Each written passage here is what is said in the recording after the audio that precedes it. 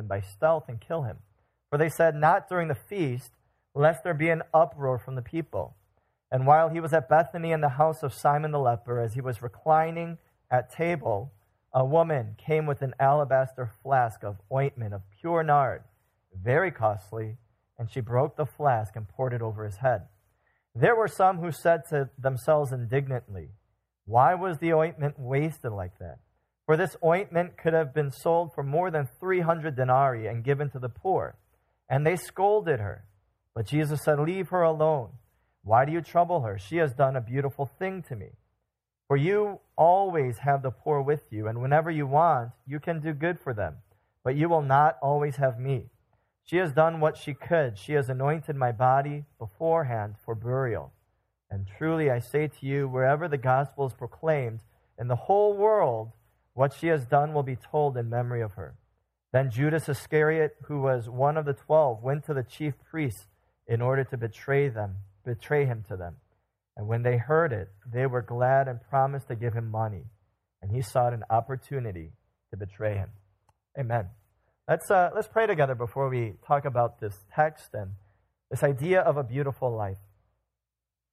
Heavenly Father, we thank you for this time, and we just rejoice that you are living and active. We rejoice that you are here. As we gather for a revival meeting these next couple nights, we pray that the living God would indeed revive our hearts. We pray that you would do a work that only you can. May you cause us to delight in you. May you cause us to see you. And we pray that you would help us to respond to you. We pray, God, that you would touch us in a way that only you can, and that our lives would never be the same again. We pray every single person that comes through these doors would be transformed by your grace. Thank you for this time. Thank you for your presence in our lives. We ask that you would speak to us. In Jesus' name we pray. Amen. Think about this idea of beauty. Beauty. As I was preparing this message, I couldn't help but think of things, beautiful things, that just kind of fade after time, what we call fads. We all know fads. Things that were hot for one moment, but society moves on from it. And so it just becomes a fad. It's temporary. I thought of some fads. I don't know if you guys even know some of these fads, the younger crew, I guess sitting up here. I don't know if you know some of these fads. First thing I thought of was this Pokemon. Do you guys know Pokemon? Do the younger guys know Pokemon? No? Anyways, I used to teach 7th grade for 6 years, and this was, I don't know why, but this was the big thing, this Yu-Gi-Oh thing, and all these collectors. Anyways, I was thinking of fads. I thought of Live Strong bracelet. You guys remember that? The yellow bracelet. How many of you had that in your day? Okay, thank you. Thank you. Handful, the older folk.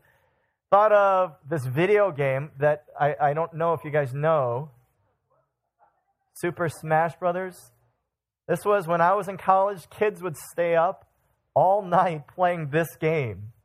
Super Smash Brothers. I thought about, I don't know why. I thought about Hannah Montana. That was really big at one point among girls. And then she became who she is now. But she was really big at one point. I thought about books.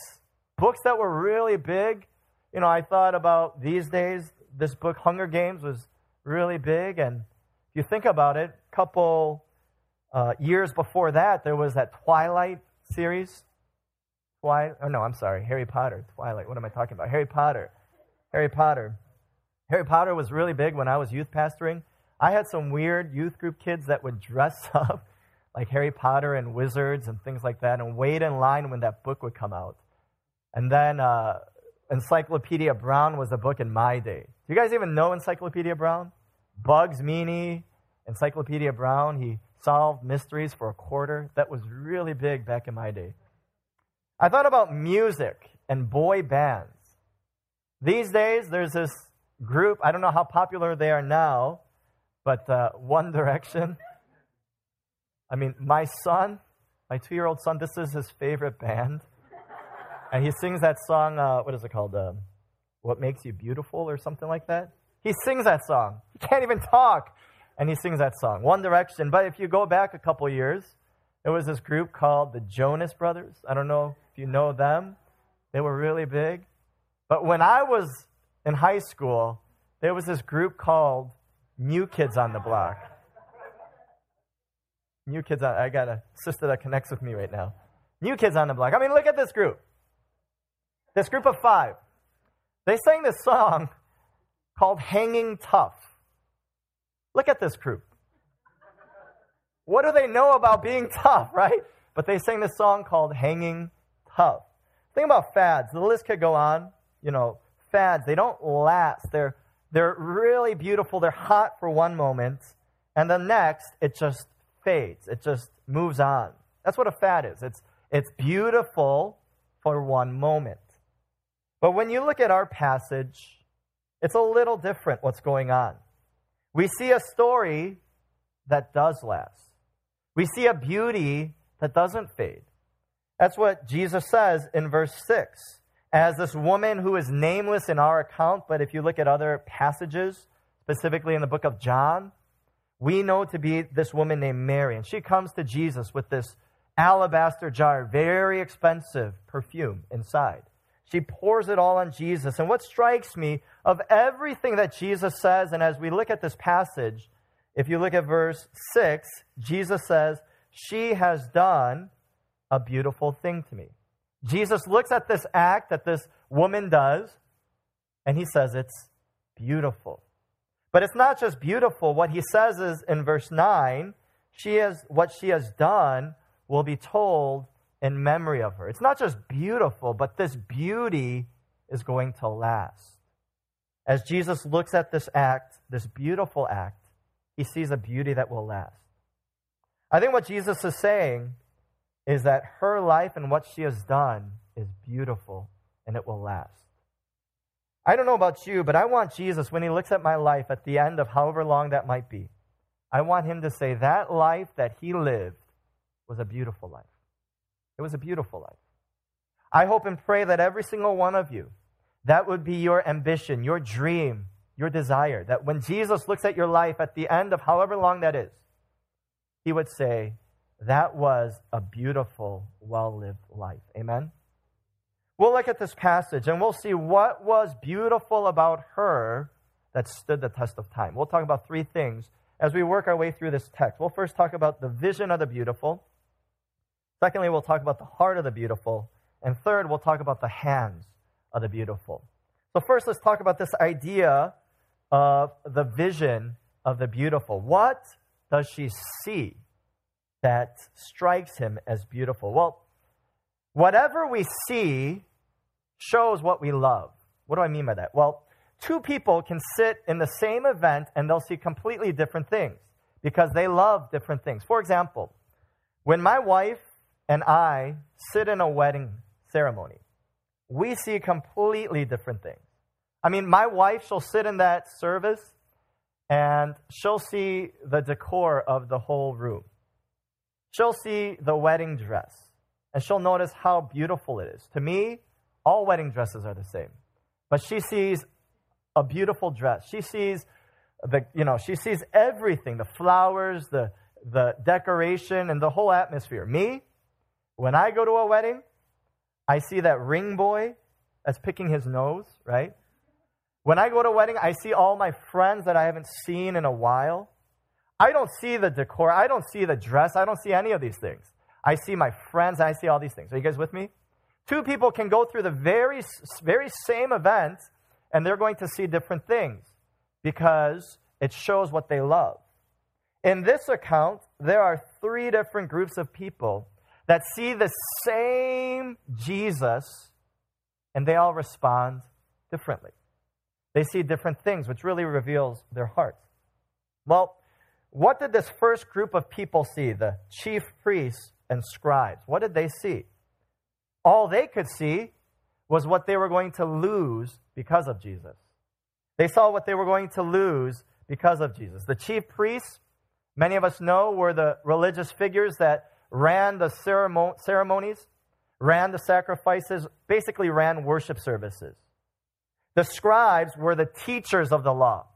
So these were religious folk, and when they see Jesus, there was a sense of fear. They feared Jesus, but it wasn't a religious fear. It was more of a political fear. They were afraid of what they were going to lose. Jesus was a serious threat to their power, to their position, to their influence. And all they could see when they see Jesus and his coming is what they were going to lose. And so they respond in verse 1 by desiring to kill him. All they could see was what they were going to lose. What did Judas see? A different character. Well, chief priests and scribes, we said they saw what they were going to lose. Judas looked at Jesus, and what he saw was what he could gain. He looked at what he could benefit by Jesus. This is the disciple, remember, that walked 3 years with Jesus, saw these miracles that very few saw, heard these amazing teachings. He, for 3 years, walked with Jesus. Maybe it was towards the tail end of this ministry as Jesus talked more frequently about his impending death.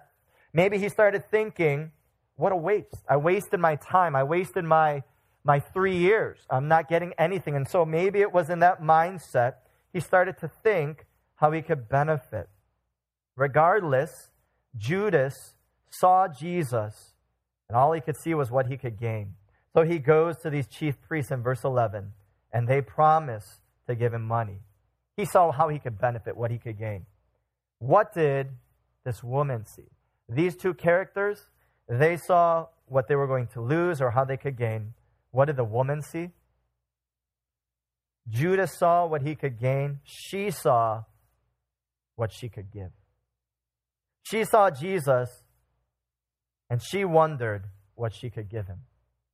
She saw someone that was of infinite worth. She saw a Messiah, the King of the world. Notice, Mark tells us this woman is pouring perfume on his head. Another passage tells us it was poured on his feet. It's poured on his head because it's emphasizing his kingship, his messiahship, anointing. She saw someone that she loved. And when she saw him, she wondered what she could give. That's what worship is. Worship is seeing something beautiful and responding. The very idea of worship literally means worth-ship. Ascribing value, recognizing the value, the worth of something and responding. It's that moment when you say, wow, when you see something beautiful.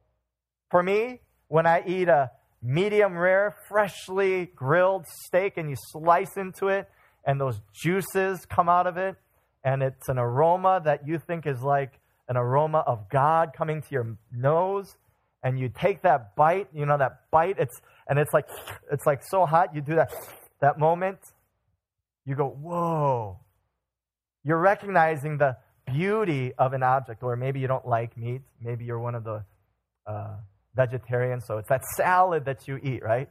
A crispy salad, and you go, wow. It's that moment you respond to something beautiful. I am a huge Cubs fan. I'm from Chicagoland, and it's been a difficult life for me. They haven't celebrated a victory in a long time. Anyways, I'm a huge Cubs fan, and when I think about what heaven is going to be like, sometimes I think it's got to be like Wrigley Field. Wrigley Field is a stadium that the Chicago Cubs play, and there's something magical that happens. When you walk into the stadium, there's this aroma. I don't know how to explain it. I don't know what heaven is like. I just think it's going to be like Wrigley Field. Anyways, I remember back in 99, there was this neck-and-neck battle between two baseball players that were competing for this historic home run race. Two people, there's a picture. One was named Sammy Sosa. He was a player for the Chicago Cubs.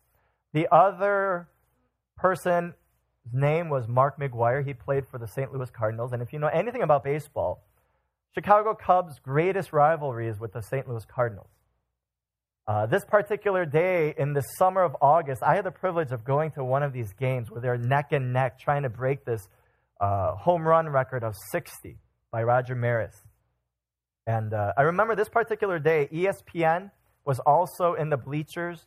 It was a big game. And I remember when Mark McGwire came up to bat, all of Wrigley Field started to stand And we started to boo this man because we didn't like the St. Louis Cardinals. So we started booing and heckling and saying, go home, we hate you, Cardinals, fly away. We just said all the stuff that makes no sense, but we started saying all this stuff. And I remember that pitcher threw that pitch. And there was this sound. If you watch baseball, you know the sound. It hit the sweet spot of the bat. And it flew into the bleachers. And these boos quickly became, oh my goodness, did you see that? That was amazing. The next time this guy, Mark McGwire, came up to bat, the whole stadium stood up again. But this time we were not jeering him. We were not, yelling at him. We were cheering him. Wrigley Field, Chicago, we were cheering him. We were saying things like, hit one my way, you can do it, right? And I remember this pitcher threw the ball. Same sound. Hit that sweet spot. And I was sitting in the right or left field bleachers. And I remember that ball sailed over my head and it flew over the fence. There's a fence and it went onto the street. People were high-fiving each other. People were hugging each other. I don't know why I responded like this, but when that ball flew over my head, I just stood there like this. I don't know why. I just stood there like this, and it was glorious. It was amazing. When you see something beautiful, you can't help but to respond. You respond in different ways, but nevertheless, you can't help but to respond. It's that moment where you go, wow. Did you see that? I wonder, for us in this room, and I recognize there is a wide range of people here. I wonder if we could say that's true about our walk with Christ. That moment where you say, wow. Did you see that? Did you experience that? Did you encounter him? I wonder if we could say that's true about our relationship with Christ. Worship is recognize the value of an object. And I wonder if that is true for us. In our hearts, there is that recognition, that joy in who he is. My question for every single one of us, regardless of how long you've been following Christ, are you still amazed at him? I've seen too many people. Like Pastor DL said, I pastor on the campus of University of Illinois. And it's sad because I see a lot of college students that catch on fire. What I see in my 4 years, it's a privilege of ministering to students. I see a lot of students in the beginning years of their college life, they go wayward. They run away from God. They want to experience different things, experiment. But there came a point for a lot of our students where they met God, and their lives were radically changed. But after many years, it's sad, but a lot of them lose that wonder, that joy. There's something special when every moment you come to worship, when you come into the sanctuary, when you sing songs, it's not just singing, it's a responding to who he is. I pray that we would never lose the wonder of the cross. Amen? May that worship, may that song never grow old in your heart. Sometimes it just takes thinking about those moments when you first met him. And as you think about it, you pray, Lord, may my heart never lose that passion. I pray that we would never lose that wonder. Well, secondly, if that was this woman's vision, let's talk about her heart. The heart of the beautiful. For this nameless woman, what she saw was reflective of her heart. Her heart was deeply in love with Christ. There's two kinds of people in this passage when you look at their hearts. There are some people who are too much, quote unquote, too much people. And then there are some who are not enough. Too much people, when some whom we know to be disciples in Matthew's account, when some see this extravagant act, their response in verse 4, why was the ointment wasted? For this ointment could have been sold for more than 300 denarii. Their response is, this is too much. It was a waste. This was too much. On a side note, though, when Jesus corrects them by saying, you will always have the poor with you whenever you want, you can do good for them, but you will not always have me. Jesus is not saying the poor are unimportant, because we know much of his ministry was targeted to the poor. So this is not a declaration that the poor are less significant. What Jesus is saying is any act done out of love for him is never a waste. Anytime you respond and you give, it is never a waste. It is never too much. These people, they see this act, they say that was too much. But this woman, what was in her heart? This woman, she was not enough. It was not enough. This amount was not enough. Mary poured perfume on Jesus that was worth as much as a year's wage, 300 denarii. Whereas, comparing that to what Judas does, sells Jesus for 30 silver coins, which was the price of a slave during that time. This woman gave everything that she had. It was a family heirloom that she gives everything to. You get the feeling if she had more perfume, she would have poured it. It wasn't the amount that she gave, but it was how much she did not hold back that showed her heart. She was saying, Jesus is worth everything. Jesus was worth everything. She was a not enough person. This was not enough. I don't know what it is about these days, but a lot of our college students that have gone on, who are working in different places, I don't know why, but this is a season where a lot of them are getting engaged. I don't know, like last week and past 2 weeks, there were 4 proposals that happened these past 2 weeks. I don't know what's going on, but there's love in the air, and they're proposing like it's just happening everywhere. I was thinking about proposals. You never think, if you're going to propose to your fiance, you never think like, how can I get a bargain out of this, right? Like, how can I cut corners?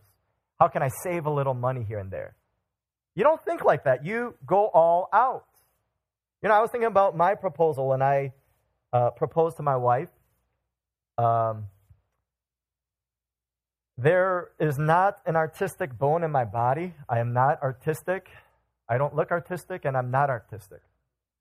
But when we first met, I was helping her with, paper origamis. You guys know origami cranes? She was giving a speech in one of her speech comm classes, and I helped her make some of these paper cranes. So I thought, when I propose to her, I'll make some of these paper cranes as a display of how far we've come. So I came across a packet of, those small origami, like, not like your standard, like small. I'm saying small. Did I tell you I'm not artistic, right? Like, my fingers don't work like that. But I decided to take this packet and make origami cranes and fill a bottle about this big. I made 1,000 cranes over the course of a month or two. Stayed up nights making these cranes. And many nights, honestly, I'm thinking, what am I doing, right? And then I was thinking these ingenious thoughts because I taught 7th grade. I thought, I'll just get my 7th grade students to make it, right? They'll never know. She'll never know. But then there's a side, like, I'm thinking, I can't do that. I've got to show her how much she means to me. Thank you.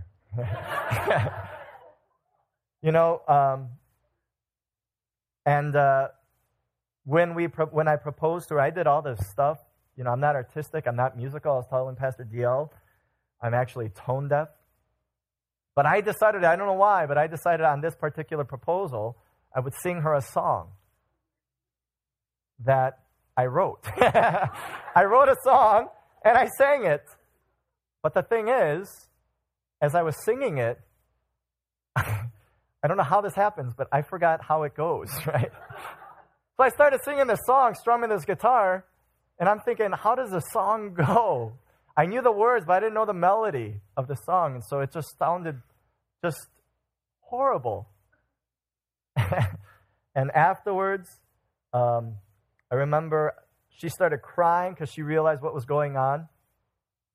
I took the wedding or the engagement ring, and I said something. I forgot what I said, but I said, "Will you marry me?" And she goes, "Yes," right? So I put the ring on her finger, and then as she's crying, she goes, "KJ, it's on the wrong hand." I put it on the wrong hand.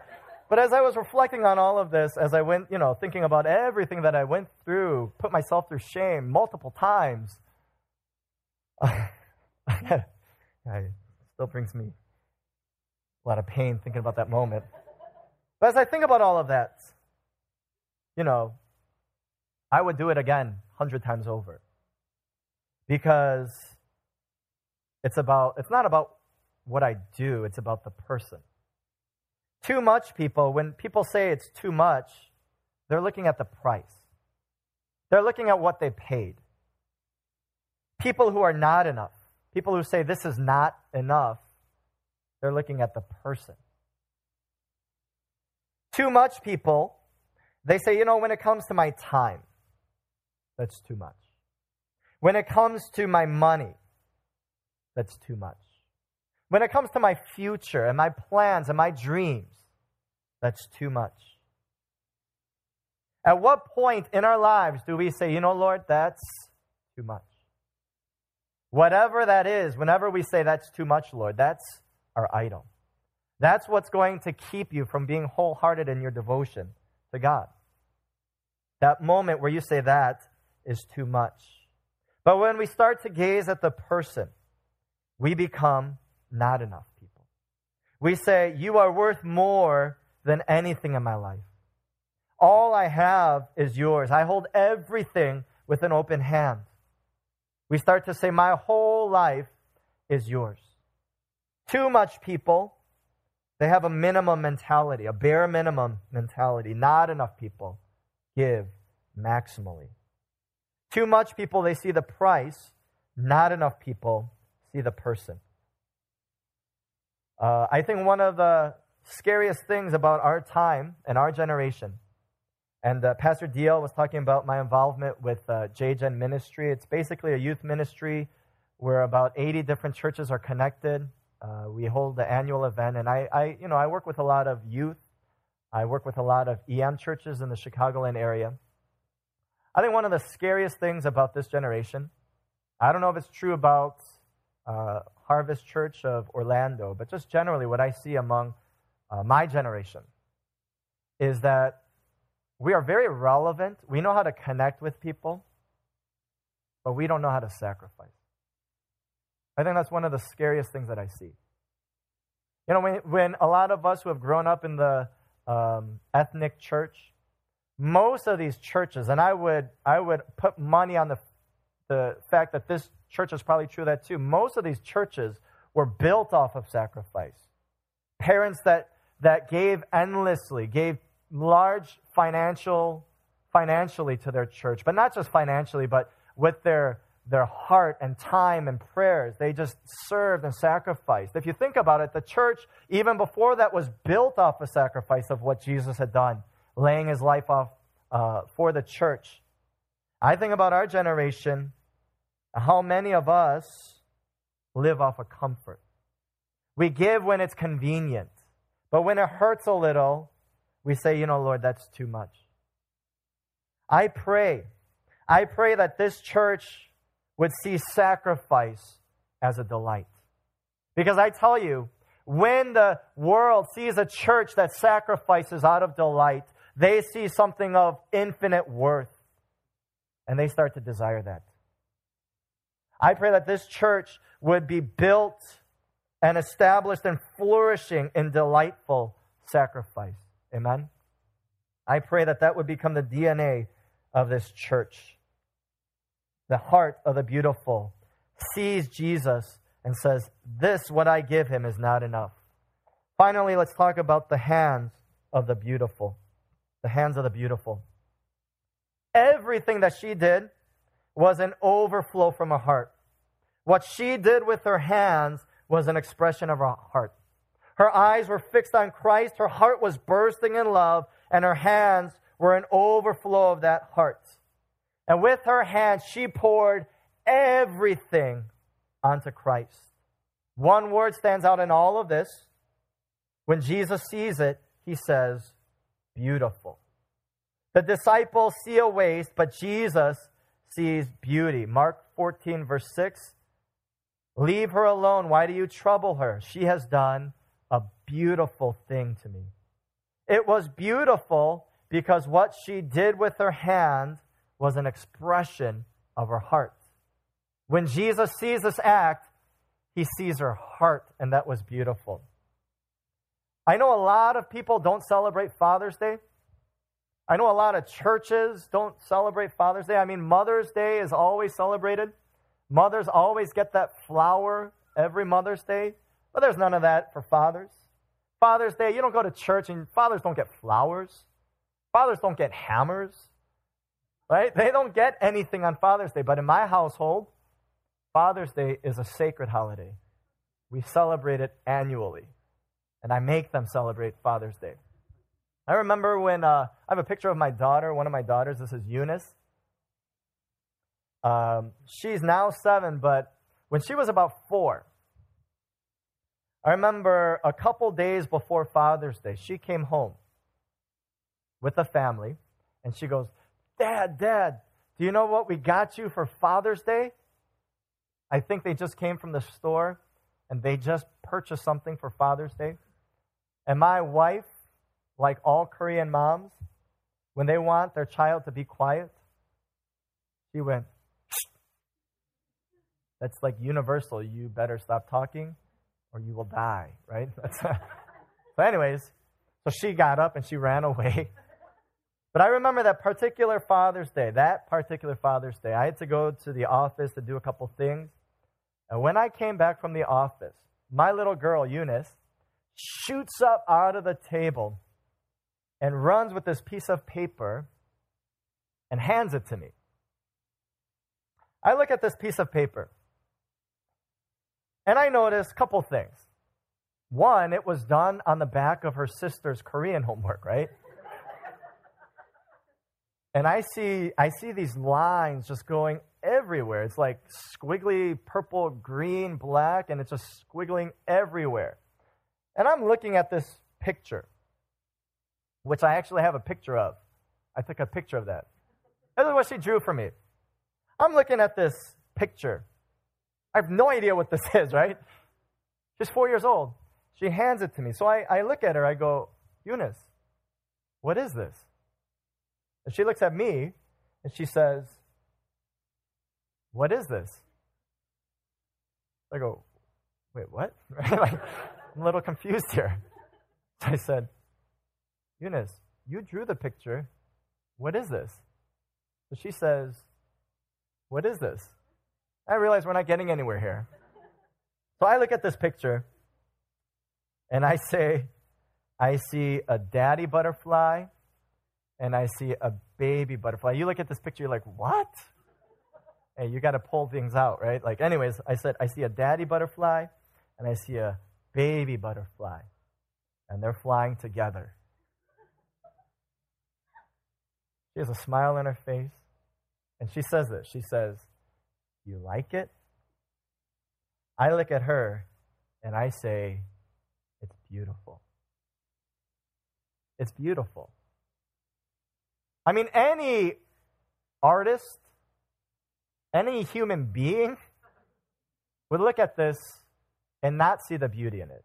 They just see lines and they see squiggly mess. But her father, that recognizes that this is an all-day venture in her drawing this, spending all of this time drawing this, gives it to me. It is beautiful because I see her heart in what she's done. I think that's what Jesus is saying here. I mean, any person that sees this event unfolding with this woman breaking this alabaster jar, pieces of jar, clay on the ground scattered everywhere, perfume spilling all over the floor, any person would look at this and say the same thing these disciples said. Why this waste? Because in some sense, it is a waste, isn't it? It is messy. But Jesus sees this act done out of love, sees beauty. It's beautiful to him. Why? I think Mark actually, when he sees this event unfolding, sees the cross. This passage is actually the turning point in the book of Mark as we progress to the cross. This passage in verse 1 says we are 2 days from Passover. This author is thinking of this Passover. Everything has been leading up to the cross, where the Passover lamb, the Messiah, would die. I would argue that everything that this nameless woman does is picturing the cross. Her breaking of this alabaster jar in verse 3, I believe, is picturing another type of breaking. Mark sees this event, and I think he's thinking of the cross. How do we know? Well, the next passage in Mark chapter 14, verse 22, as Jesus is having this last Passover lamb or meal with the disciples, he takes bread, same language, and he breaks it. He says, "This is my body." There's this echoing of breaking in this chapter. The breaking of this alabaster jar is echoed in this breaking of the bread, which is pointing forward to the body of Christ that will be broken on the cross. There's a picture of pouring out also. The jar that was broken, the content was all poured out in verse 3. All of it, every drop of it was poured onto Jesus. And there's this echoing again in this passage, or in the next passage in Mark chapter 14, verse 24. This is my blood of the covenant, which is poured out for many. The pouring of the perfume points forward to the pouring of the wine that's pointing forward to the pouring of the blood. What's my point? For this woman, when her heart was in love with Christ, whatever she did with her hands was picturing Christ. When her heart was bursting in love, everything that she did showed Jesus to people.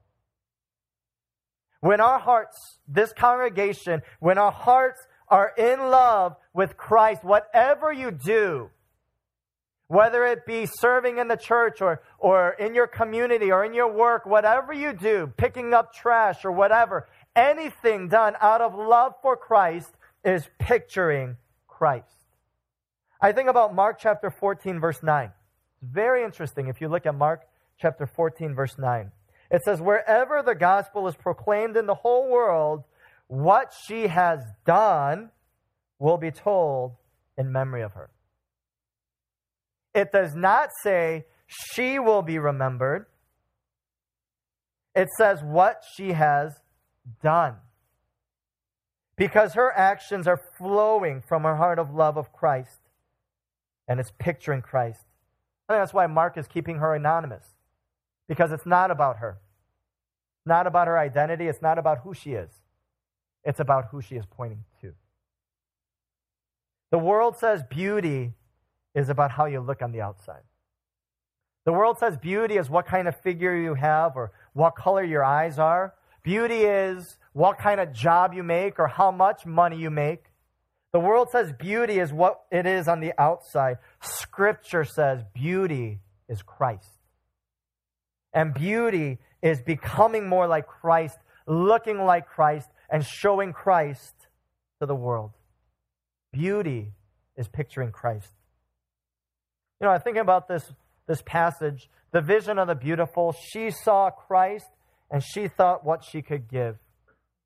When Christ saw us, he gave himself for us. Thinking about her heart, she was a not enough person. This was not enough. And when Christ showered His love on us, it was far more than enough. It was everything. He gave all of himself. Thinking about the hands, her hands served out of her love for Christ. His hands served as he was pierced on behalf of his people. Sometimes I think about the cross. I think about the cross. And every once in a while, I think about what the angels are thinking about. As they see this display, the second person of the Trinity, the infinite one of glorious worth, crucified, his blood spilling everywhere, I think about these angels and how they see this glorious one, majestic one, the only one that deserves all worship. And it's for these people that are that waver in their faith, that are fickle in their faith, that don't appreciate who he is and what he's done. I think about these angels seeing from heaven what's happening, how Jesus is spilling his blood, and I wonder if they are saying the same thing. Why this waste? Why this waste? Why this second person of Trinity, the Son of God, the Eternal One? Why is he wasting his blood? Why is he giving his life for people that don't deserve it? Why this waste? And I wonder if the Father overhears this and says, it is beautiful. It is worth it. I pray that this church would be a church that is deeply, deeply in love with Christ. Because that is a church that is powerful, influential in the world.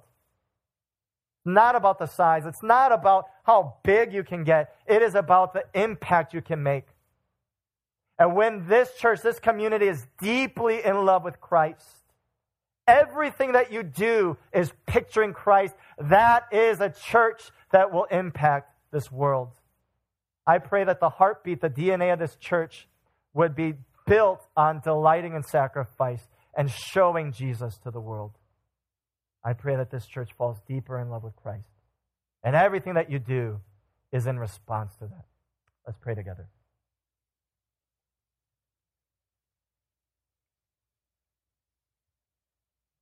Let's just pray for a few minutes. I think we'll probably sing a song or two and we'll be led into prayer, but just spend a few minutes. And ask yourself this as we pray for a little bit. Am I amazed at Christ?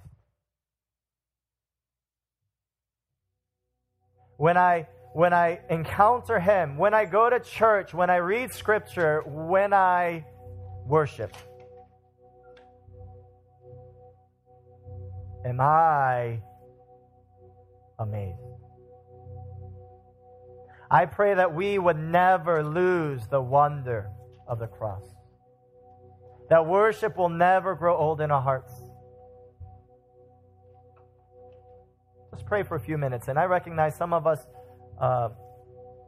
may not ever had those moments where we fell in love with Christ. Maybe through this revival meeting, you will encounter him in a way that you never have before. Let's pray for a few minutes. I believe God is here. With all of my heart, I believe God is here. Sometimes we don't have those wow moments because there are other things that captivate our joy. We need to repent, bring that to the Lord so that we can see his glory a little bit more. Just spend a few minutes in prayer and just say, Lord, help me to see you.